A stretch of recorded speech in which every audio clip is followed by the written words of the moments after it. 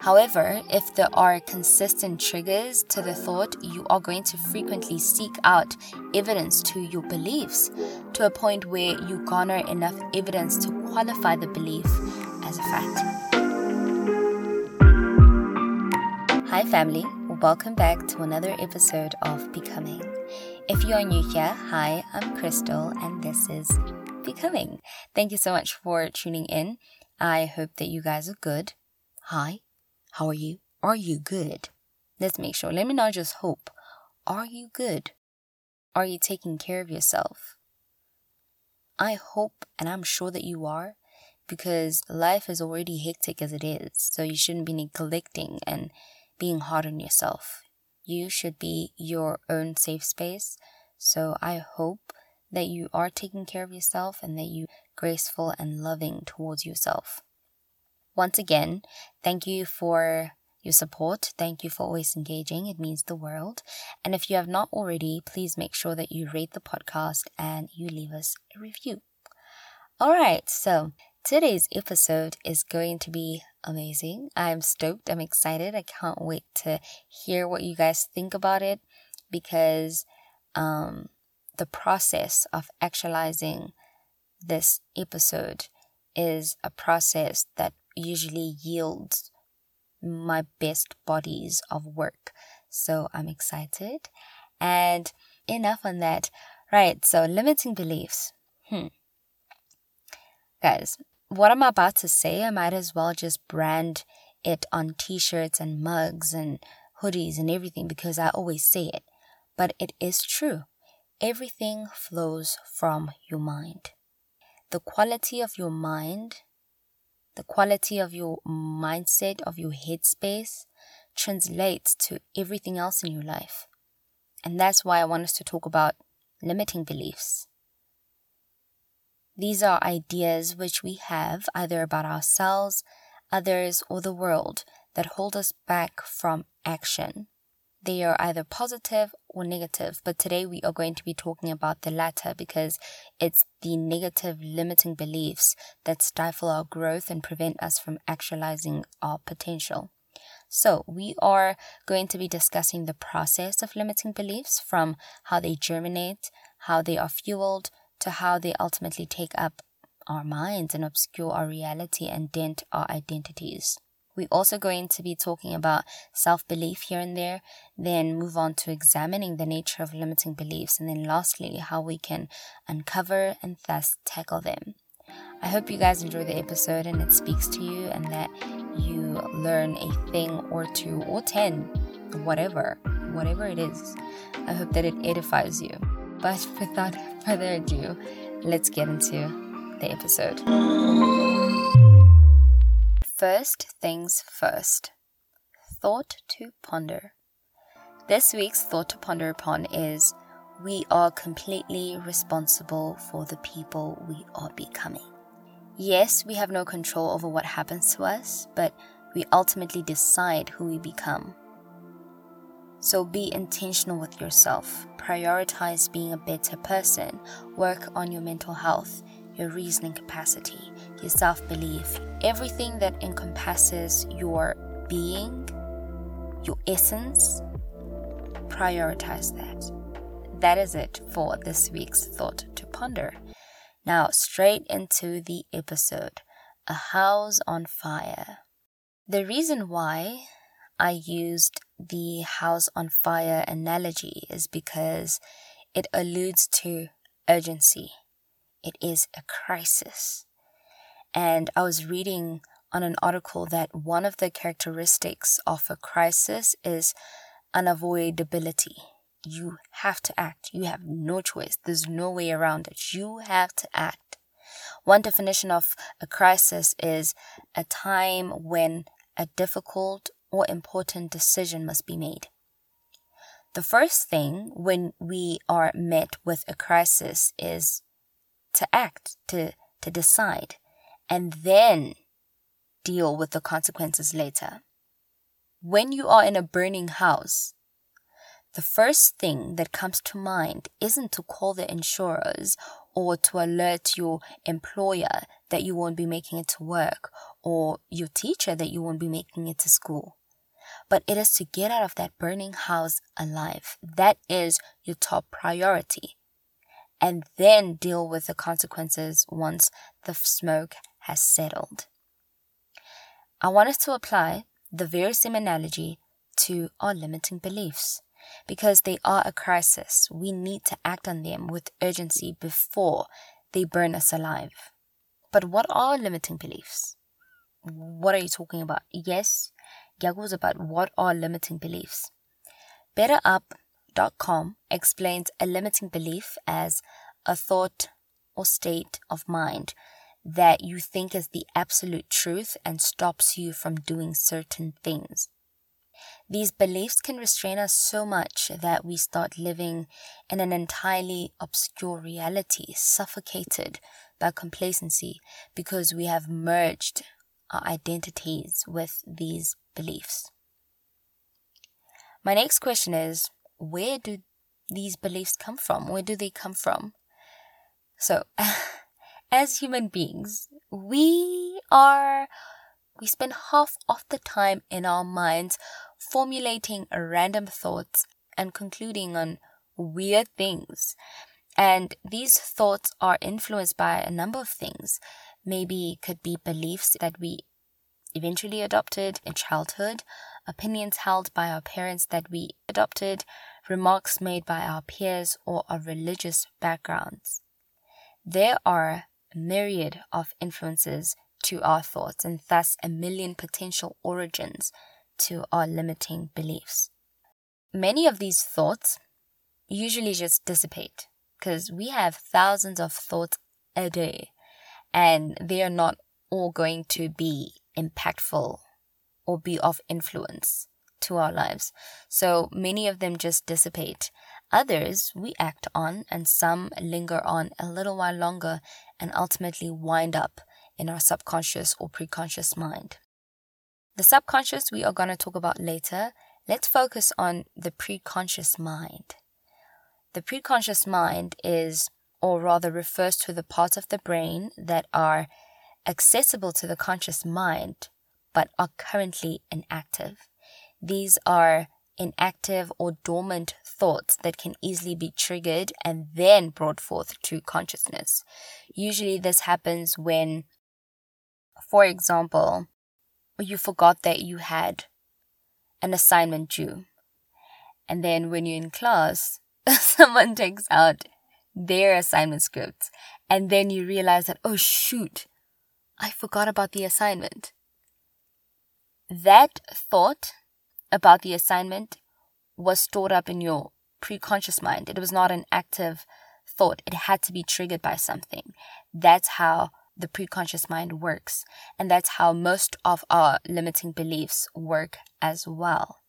So, in the case where one is aware of their limiting belief, it means that the latent thought has been triggered either by a remark, a facial expression, or a realization of sort. I hope I'm making sense. And once the limiting belief has been brought to consciousness, then it is a crisis. We have to deal with it. We have to decide, what are we going to do? Are we going to allow that belief or disregard it? The alarming element to limiting beliefs that I want to talk about is that they can reach a point where they are undetectable. This happens when we constantly entertain them to a point where we no longer see them as challengeable thoughts, but rather as facts, as absolute truths. But how do they reach this point? How do we go from challenging the thought and questioning the thought to holding it as an absolute truth? So as we said, what happens is that the latent thoughts are triggered and brought forth to our consciousness. And then, since it is a crisis, we have to act. We have to act. So what we do is we look for evidence to corroborate or dismantle the thought. For example, let's say the limiting belief is, I will not make it to university. Then we start looking for evidence to either validate or discredit it. Maybe, for example, I will not make it to university. I mean, everyone in my family didn't make it out to university, and besides, I'm not that smart.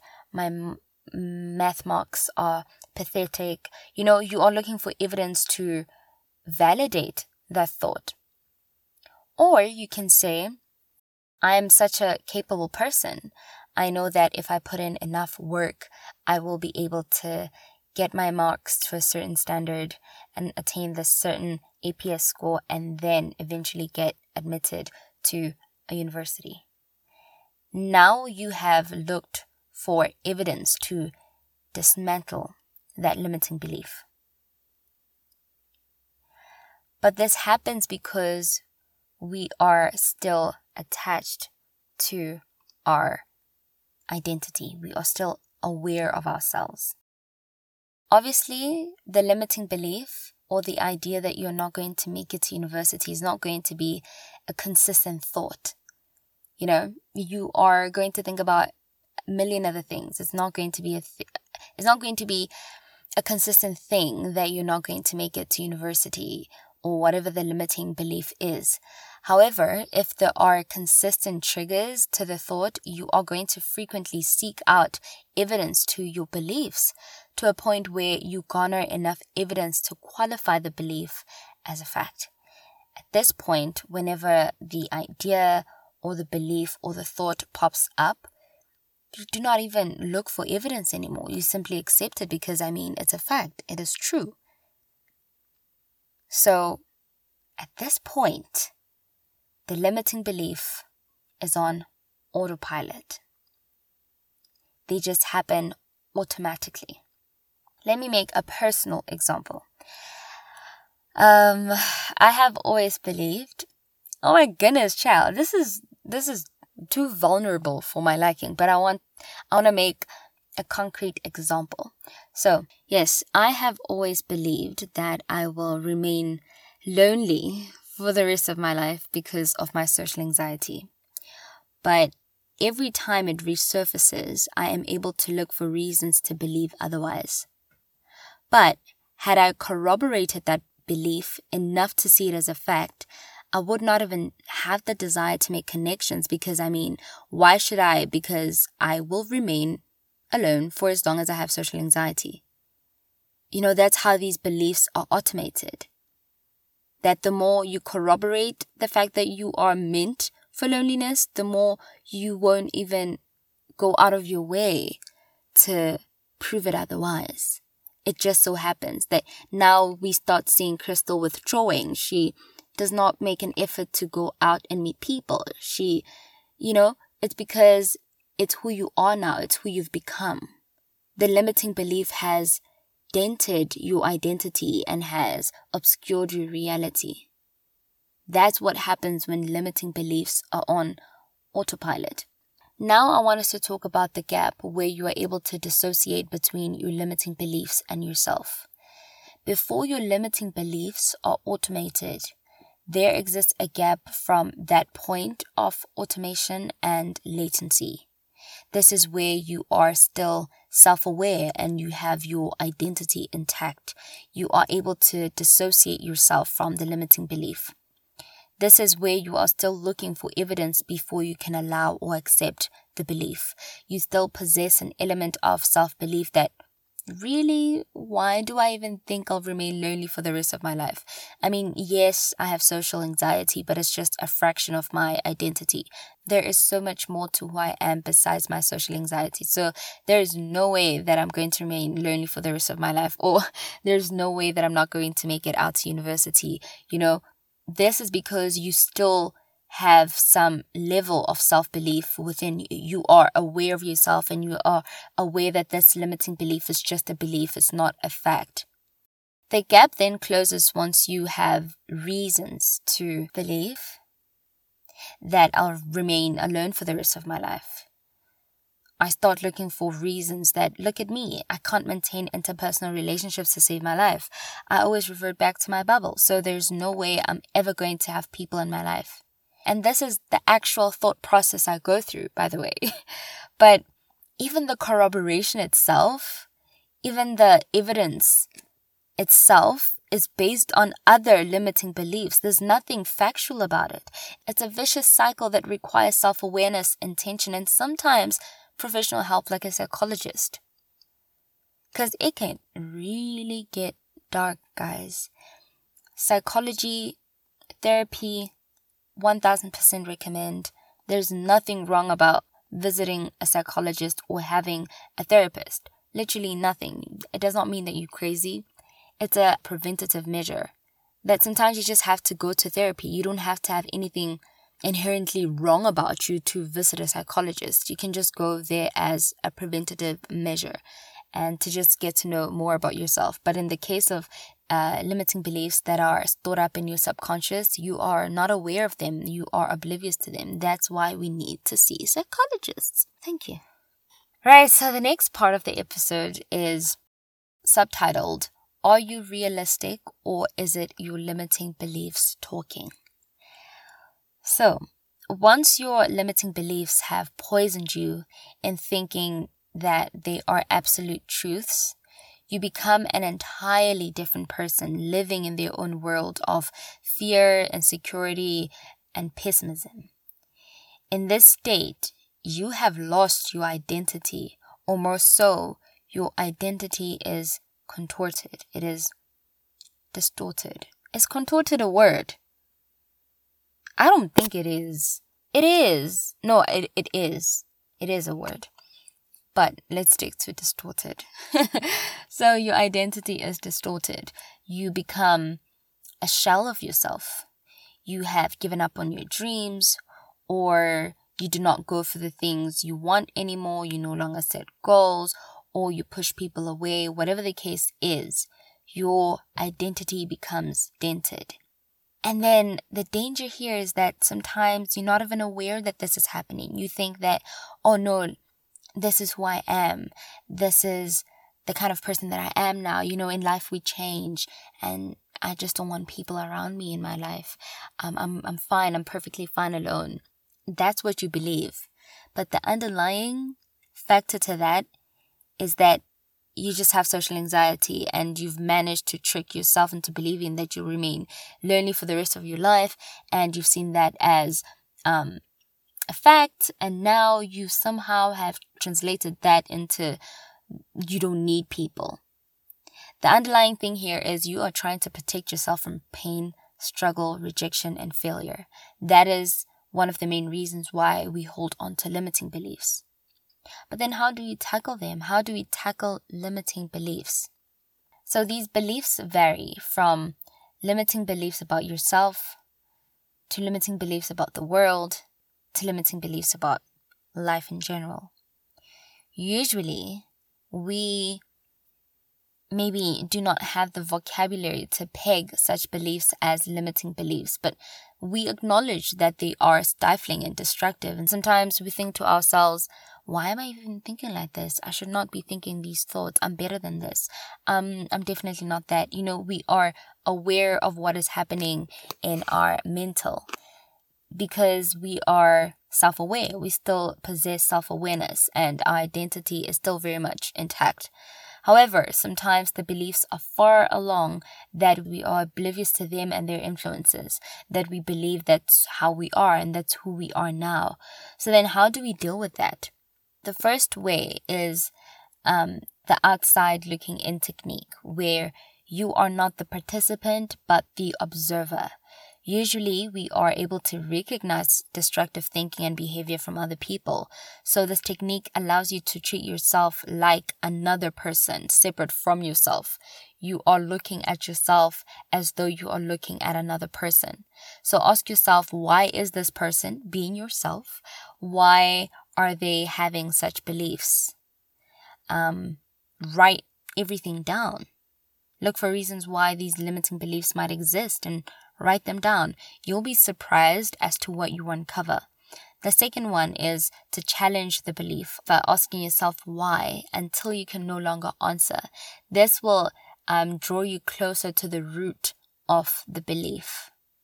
For example, maybe the limiting belief is, I'm going to remain lonely for the rest of my life. Why? Because I have social anxiety. Why?